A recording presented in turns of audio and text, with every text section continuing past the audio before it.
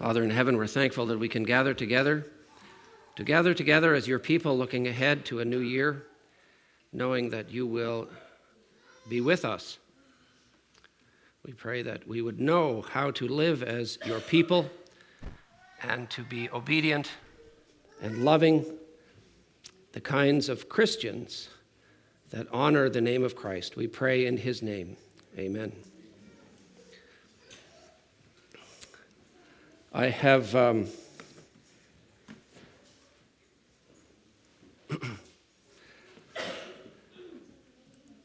alluded to the fact that we have children with us here this morning. Being a grandfather twice over, it doesn't throw me off in the least. When I give thanks for the Christmas meal, if there's some squealing in the room, or if during the meal one of the other little ones throws some food across the room, it does not faze me in the least, having raised 4 children as well.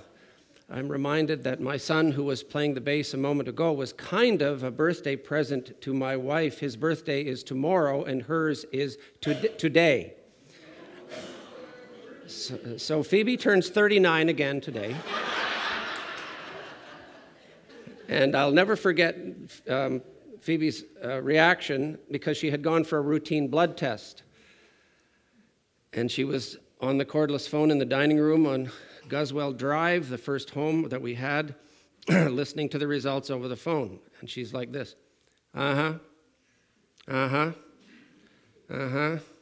What? So, and I went, really? And when Nick was smaller and Lydia was already going to school, Phoebe would say, would you like me to invite someone over to play with you? No, I'll wait for Lydia to get home. They were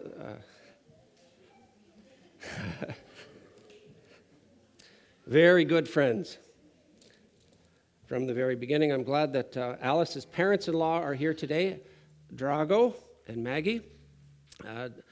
And granddaughter Samantha looks like Drago, and Drago always says, don't say that. She's beautiful. Drago is of Croatian extraction. We were looking at scenery of Croatia yesterday on the big screen TV, and Drago is a very strong individual, and Samantha is a very strong little girl. And Drago has a bit of Eastern European gravel in his voice, and my granddaughter Samantha, has a little bit of gravel in her laugh. So it's great. I love having the family around. I love, the pleasure of seeing my children and seeing my grandchildren. The children of God, what a topic, what a big topic.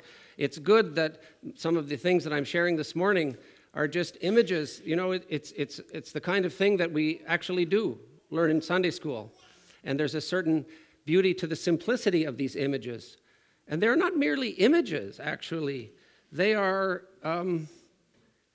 historical incidences. These are points in time of the earthly children of God. These are not sort of allegorical, imaginary things that sort of just have a spiritualization that is not at all what these are, in that they are historical events. And that makes them all the more powerful. That makes them all the more real, because they happened. They actually happened. And I think that sometimes we need, that's the subject of my sermon, we need to be more like children. We need to look at some of these things from a big picture point of view. We need to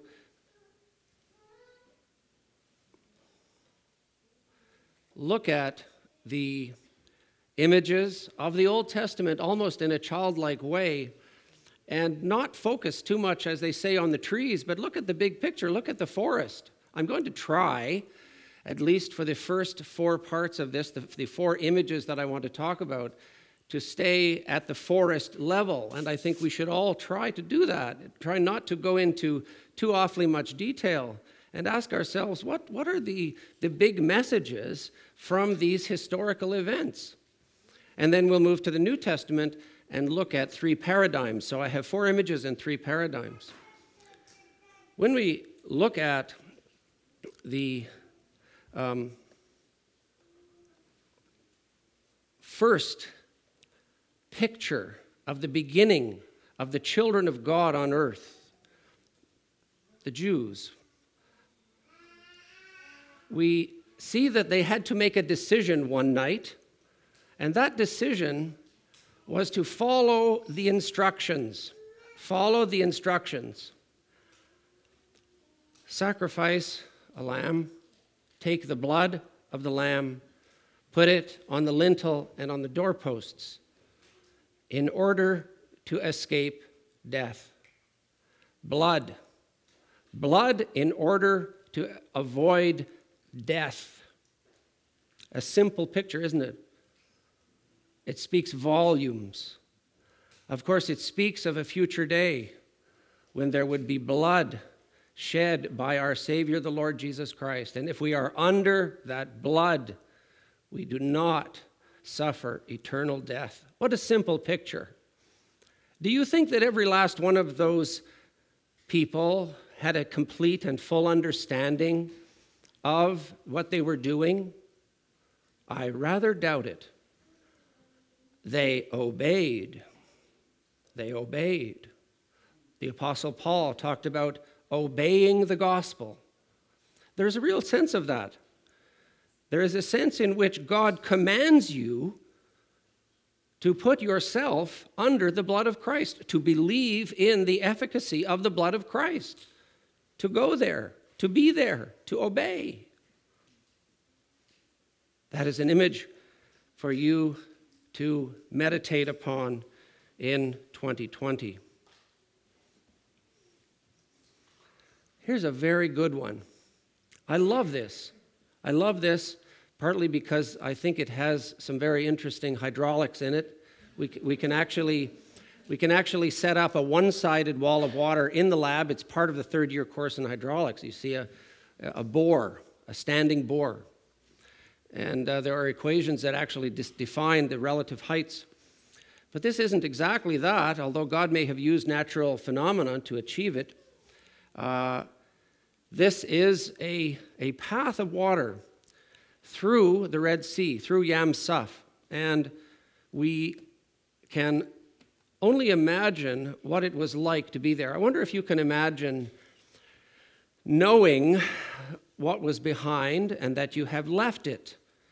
We have left Egypt. We decided to leave Egypt. Egypt, I think, is a symbol for us of the world, its prosperity and its system of thinking and its kind of worldly sophistication, and they have decided we are leaving.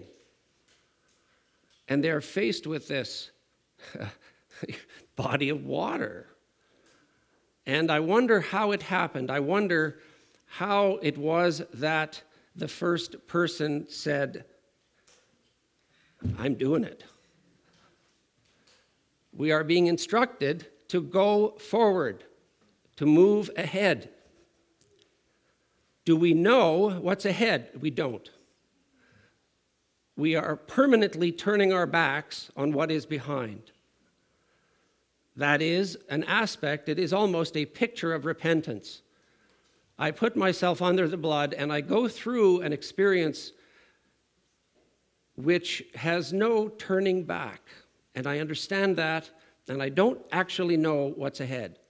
It's a very good image for us to take with us. We need to be obedient.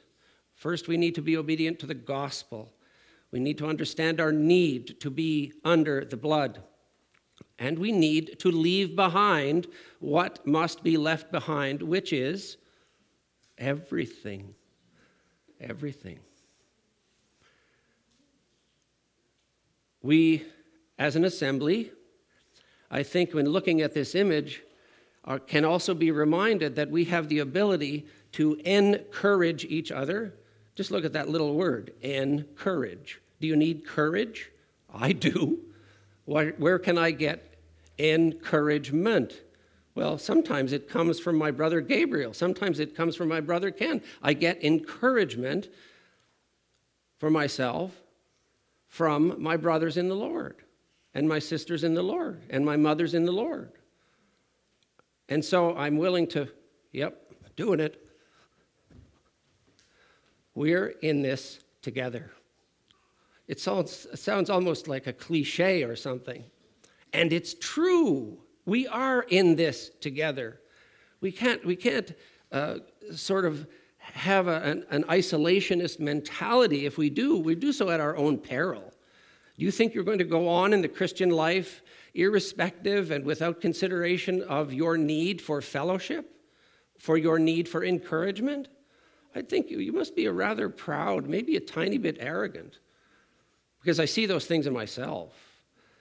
I think in Canada we tend to be quite individualistic. I can do it. I can do it.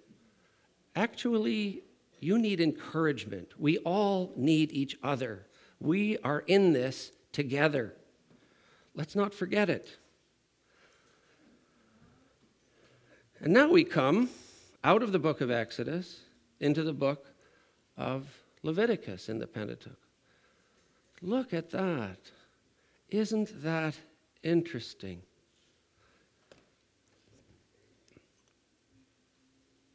This lengthy book teaches the children of God how to approach God.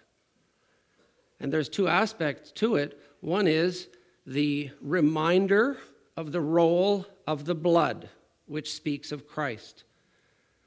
And the other aspect of it is simply worship. Those two aspects together. It was highly structured. It was highly detailed. And when you read the book of Hebrews, you understand even more that it was actually quite onerous. It was actually, in a sense, burdensome. If you try to read that whole book at a sitting, you'll understand better what I mean by the onerousness of that old system of sacrifices. They looked forward toward Christ, but it was also their corporate way of approaching God.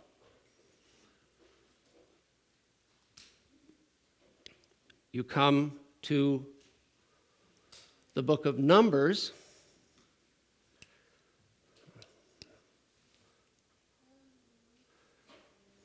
Is this a good laser beam? Not bad. So I'm not a good Photoshop guy, but look what I did. I took that previous image and I tucked it in there.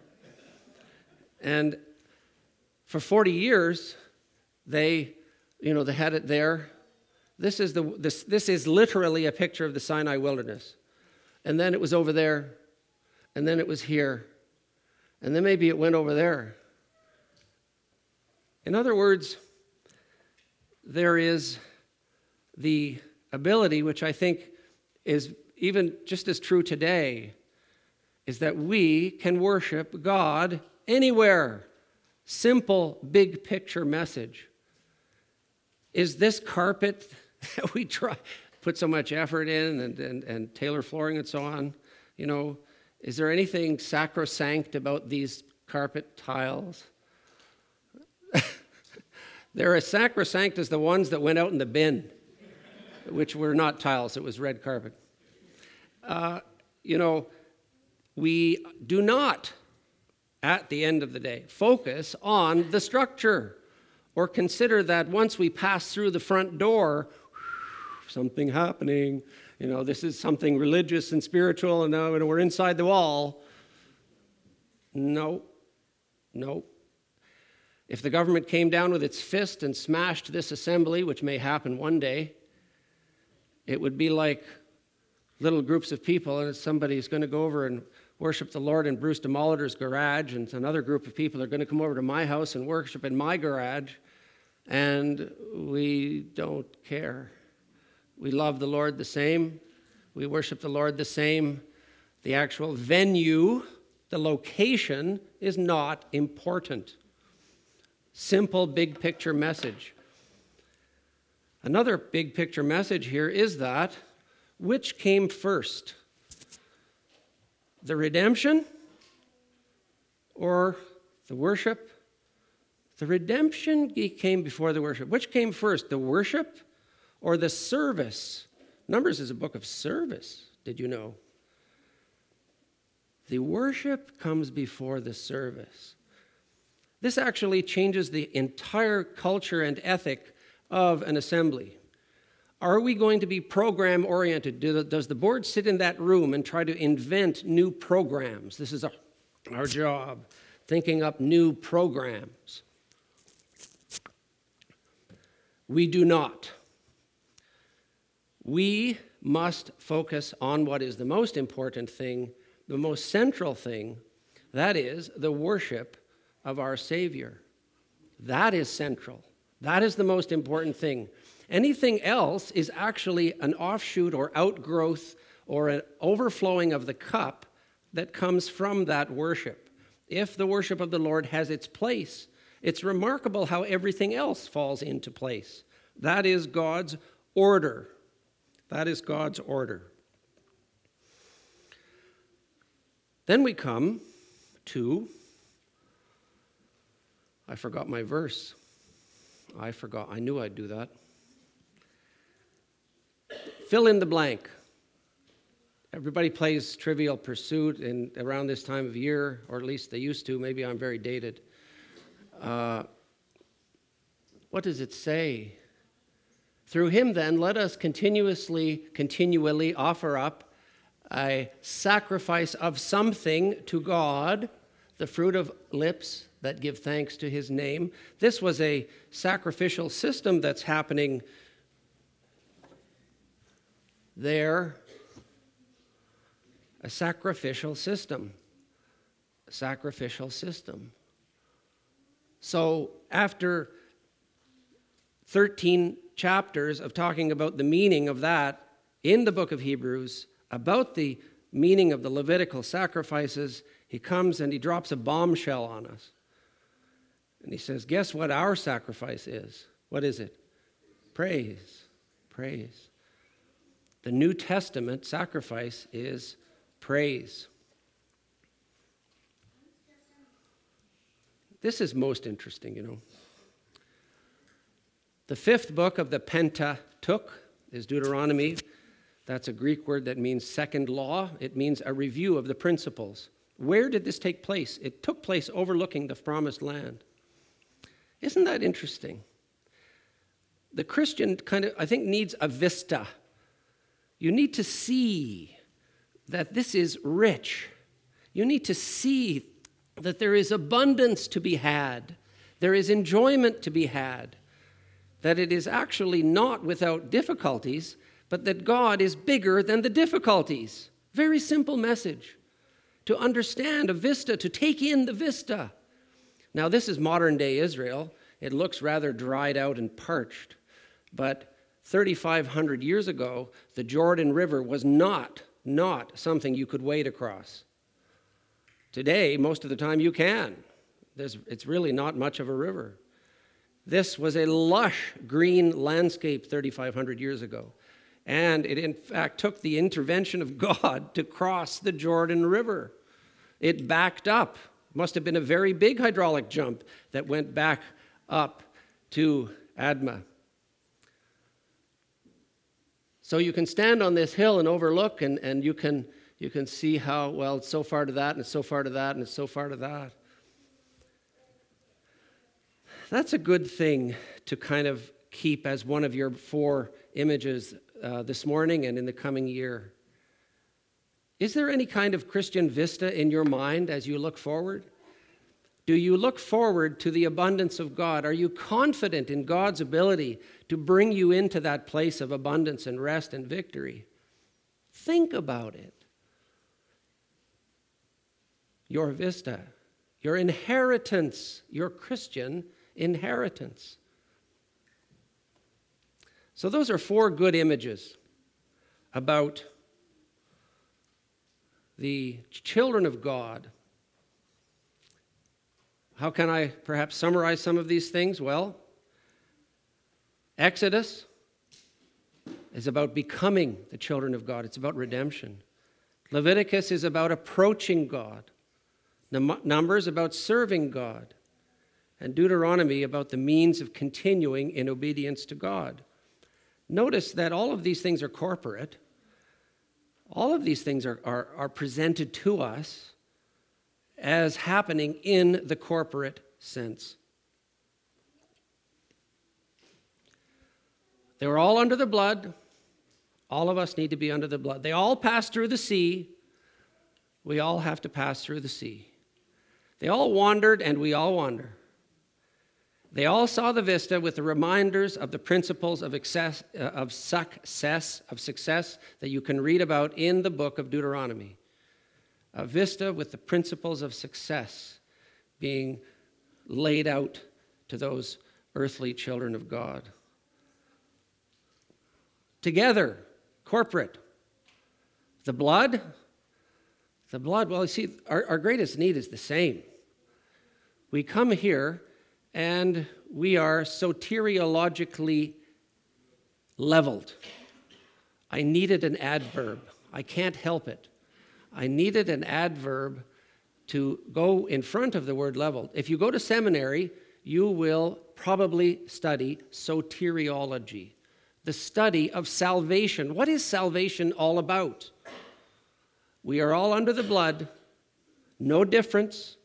It doesn't matter how much money in the bank, how much education you have, how many kids you have. It doesn't matter. None of those things matter. None of those things matter. We are leveled soteriologically by the blood. The need is exactly the same. We have to all submit ourselves to the fact of the need of being under the blood. We've all passed through the sea. We've all been saved. We've all repented. We all have received the Holy Spirit. We actually share a joint experience. This is, to me, apologetically, one of the things that is actually mentioned sometimes in some of the books, but in my mind is a huge thing. You know, you think about non-Christians looking at Christianity. And, you know, I think about the Chinese people in the Chinese Bible study, and we get into apologetics sometimes. And it was read this morning from 1 Corinthians 15. You know, and my boss once said to me something along these lines, and 1 Corinthians 15 came to my mind. Look, if these things are not true, we are nuts, we are cuckoo, and pathetic. We're so pathetic. We're a bunch of pathetic people. I am pathetic. I believe in nonsense. Do you really think I believe in nonsense and that all of this experience that I've had as a Christian is pure nonsense? Well, here's a question. How come Ken knows all about that experience? How come Clyde knows all about that experience? How come believers in China know exactly what I'm talking about when we speak of the leading of the Holy Spirit? They know exactly what I'm talking about. Because they have the Holy Spirit, just as I do. It's a worldwide truth that we have all been saved. We have all learned of belief and repentance and receiving of the Holy Spirit all over the world. Are we all crazy? Of course we are not all crazy. People from all walks of life, all levels of education. And where are they now? All under the blood. All repented, all having received the Holy Spirit. This is not fake. This is real. This is real. Wandering and worshiping, well, you go through life and to some extent you endure things. And we endure things corporately. And we learn things together. This assembly, as an assembly, has learned many things in the past 20 years that I've been here. And the vista. You know, there's a sense of fellowship. Here's something interesting. Did you ever think that you rarely meet? I've traveled extensively all over the world. How often do Phoebe and I meet people that say, yeah, I'm here all by myself. I'm in Israel. I'm in Czechoslovakia. I'm in Costa Rica, whatever. I'm here all by myself. Yeah, I'm just enjoying the trip. How often do you meet such people? Just about never. Why is that? Because people like to enjoy the vista with other people. They like to look out over things and say, isn't that wonderful? That is amazing. Look at that. Would you look at that? That's a steaming volcano that's giving me asthma. That's look at the colors of the sulfur. Isn't it marvelous? You know, Phoebe's right there beside me, and I'm so thankful to have a wife of 37 years that we share these experiences together, and we love each other. And in our loving of each other, we have many things that we enjoy together. People like to enjoy things together. There is much in the Christian life that we should enjoy corporately and marvel at together. Now we come to, at 12 o'clock, the New Testament. Oh dear. I know that there are children in the audience. I spoke about the fact that it is the real, true, actual Christian experience of salvation to receive the Holy Spirit. That actually had a historical starting point in Acts chapter 2. And as per the promise of the Lord Jesus Christ found in John 14, it continued on when people were saved, although not with an actual tongue of fire. But it did have a beginning, noted down by a historian named Luke. That's very interesting. And what was the context of that? Oops. Birch helped me with this. You know that you see that Birch's name is spelled B-E-R-C. Is actually not a pure C. It needs the tail. And the pronunciation of the modern location of Ephesus is Selçuk. It's Birch, and it's Selçuk. Birch and Margaret are from Turkey. So that is what is left of the Library of Celsus. It looks rather well ventilated to me. In fact, it is only the facade of the Library of Celsus, who was the proconsul of Asia, and it was completed by Emperor Hadrian in about 138 AD. So the Lord Jesus would have died in around 33, and in about the next 100 years, the church grew and grew and grew. It extended into Ephesus and Corinth and Thessalonica and Rome, and it kept growing and growing, as the Lord said it would. And you know, that empire that it expanded into, the Roman Empire, had all of these wonderful edifices. I think of how many hundred millions of dollars was spent on the library on Spring Garden Road. And it won architectural awards. Maybe the Library of Celsus in its day was greatly praised as a beautiful building. And if you get off the ship in Smyrna, which we did, you can take a little jaunt down to modern Selçuk and back again and still get on the ship. And people go, wow, look at that Roman library filled with Greek ideas in the day, many of which were totally pagan, even though they were very sophisticated. Just like today. Libraries filled with sophisticated and godless ideas. That is the kind of culture that we find ourselves in 2,000 years, not quite, later. So what are my New Testament paradigms this morning? 3, body, family, and polity. It is a word, I assure you. I will explain.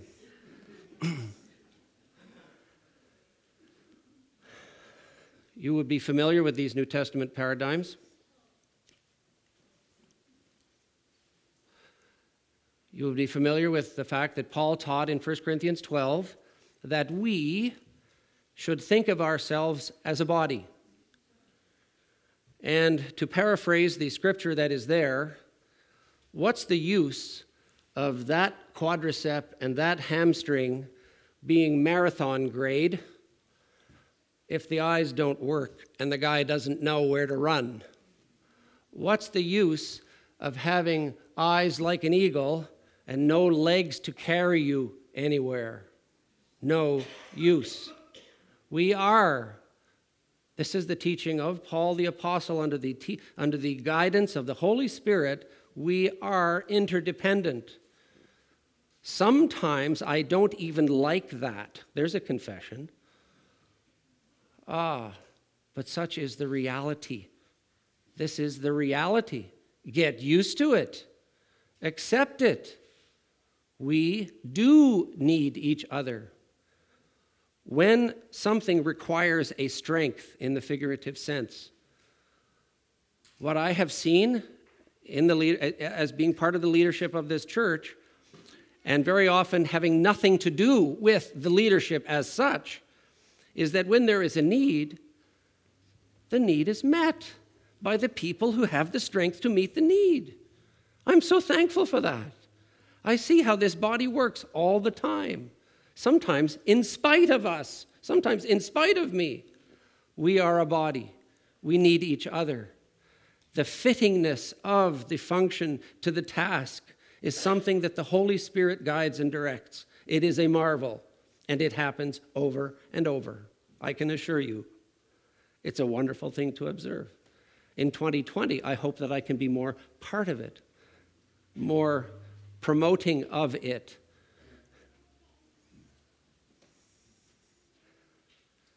The next one that Paul uses frequently is the paradigm of a family, which I have already alluded to. In some cultures, such as the East Indian culture, my sister-in-law in Edmonton is Bengali and speaks Hindi and Bengali. And we have very dear friends in Tampa, Florida, who are very devout Hindus. And when you're dealing with the Indian culture, I don't know if Nigerians like this, might be. I think it is. When I come into an East Indian house, and those kids are not my true nephew or my true niece, how are their parents telling them to address me? In Canada, I don't even like it. Oh dear, oh dear. I bite my tongue. Here's a 6-year-old calling me David. I'm sorry. David Uncle. I'm David Uncle. And that's even true with my Hindu friends in Tampa. I'm David Uncle. I love that. We are brothers and sisters and uncles and aunts and mothers and fathers and brothers and sons. And you know why? Because we're all children. Same Father. Same Father. And so it is easy to find examples in the New Testament that emphasize the reality of our relationship. I have brothers here that are closer to me than any of my blood brothers ever have been. I have 2 living blood brothers. One has passed away, and I have 4 sisters. My brothers and sisters in this room, I know better, and I am closer to than my blood brothers and sisters. And that can easily happen within the family of God. There's a transitional idea in the New Testament, and that transitional idea is the idea of a household. I have 2 slides left. The Greek word is oikos, and you can appreciate that in our interactions, within our family of interactions, we can, figuratively speaking, build each other up. We can build each other up, or we can tear each other down. May heaven prevent us from tearing each other down. Sometimes you would be shocked at how Christians decide that it's time to tear somebody down. I don't know where they got that from. Between the idea of a family and a polity, you have the New Testament oikos. And it's an accident of language that when you see Ephesians 4:29 in terms of interacting with each other, and it says, "Let no corrupt communication proceed out of your mouth, but that which is good to the use of edifying," it derives from the household word. It derives from that word, that it may minister grace unto the hearers. There's a good criteria for you for what comes out of your mouth in 2020. Is it edifying? Does it build up? We aren't interested in this kind of edifice. We are interested in edification, Is it edifying? That's a kind of a Christian concept and a Christian word. Is that edifying? Does that build up? This edifice isn't very important. Edification is very important. That's where our focus should be. We now come to what is probably the most difficult concept in the New Testament, and people have gone crazy with it. I don't want to maybe disrespect some of the groups that exist and have historically existed, but let me use one as an example. I don't disrespect them, but this is an example of how you can go too far. In Pennsylvania and near Guelph, where I lived for 3 years, you have Amish people. And Amish people have become their own politic and their own society, and they are separated from the world, and they basically want nothing to do with the rest of the world. They are a polity which has become a pseudo-political entity which has absolutely no interaction with the world around them. Do you think that is a right model? That we should become so isolated that we actually have no further interaction with the world around us that is in need of the gospel? I think not. I think not. We have in the New Testament a word that's hard to translate. It is synpolity. So if I say, let's synchronize our watches, that's the S-I-N, S-Y-N, S-U-N, S-Y-N in English.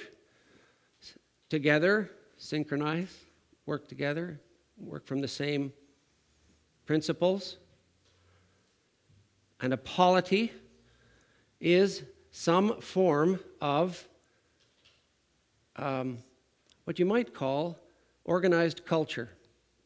And even there, it is a great danger. Do we want to be like the Amish and form a subculture that the world goes, well, from what I can tell, being a Christian means either being over there or not? No, I don't think I want to become a Christian because I don't want to join that subculture. That is not good. That kind of separation and sort of formation of such a hard-edged polity is not our goal. It is not our goal. What is our goal? Well, to be more like a household. People say, well, what's the difference between a house and a home? A house, as I have learned all too well, needs an electrician and a plumber and a carpenter and I don't know, the list to keep it from falling down and to keep it functioning. What happens inside the house makes it a home. Is there love inside that building? Is there the love of family inside that building? Is there the love of family inside this building, this high-maintenance building? I hope so. It's much more important. The boundaries of the walls are not very important, are they? They are not. Now, do we have a board? Do we have some kind of leadership? We do. We have a polity. But the danger is to define our polity so clearly and in such a hard way that we end up forming a subculture that the world wants nothing to do with. Isn't it interesting that wherever the gospel goes, it can result in saved souls and people meeting together around the Lord's table? It can happen in Irian Jaya. It can happen in Costa Rica. It happens and can happen everywhere. In all of these places all over the world. Is it just like this? Is it just like this format? You would be amazed how little the New Testament has to say about what your 11 o'clock service is supposed to be. Good luck on trying to find the format of an 11 o'clock service. So what happens in Costa Rica? Does it have to be like here? Of course not. We're not shipping out. We're not exporting culture. We are spreading the gospel. The gospel is what is important. Worshiping the Lord Jesus Christ. That is what is important. So, when the Lord Jesus said this, do you think that he meant that? It's sort of a super obvious statement that if you build a city, we were looking at castles on the top of Croatian hills and towns built on the top of beautiful Croatian landscape yesterday on the big screen TV. Yeah, if you build a town on top of a hill, there it is. Is that literally what the Lord was teaching us? Do you seriously think that? It is not. It is not. Polis is a Greek word meaning your godly culture. When you have a godly culture, you can't hide it. You couldn't hide it if you tried. That is what the Lord Jesus wants us to be, a godly culture that isn't one. We should not form a subculture, but we should form a testimony. That is what John 14 is about the testimony of the Holy Spirit, the martyrion of the Holy Spirit. And that martyrion of the Holy Spirit, that testimony, cannot help but overflow to the world. That is what God wants. This is not very important. Whether we have love within our family is very important. So I trust that with these few thoughts for 2020, that we would be strengthened in the Lord, that we would be conscious of our brotherhood, sisterhood, auntyhood, unclehood, and so on, and that we would remember that we are all under the blood, regardless of our background, and that we need each other, just as one part of a body needs the other parts of the body. Shall we pray? Father in heaven, we pray that as we are looking at a new year, a year that is closer to your return, that, Lord, you would strengthen us, help us to remember the principles, that, Lord, we would encourage each other just as we receive encouragement and comfort from you through your Spirit. We pray, Lord, that 2020 would be a year of rejoicing. We pray in Jesus' name. Amen. Thank you for your attention.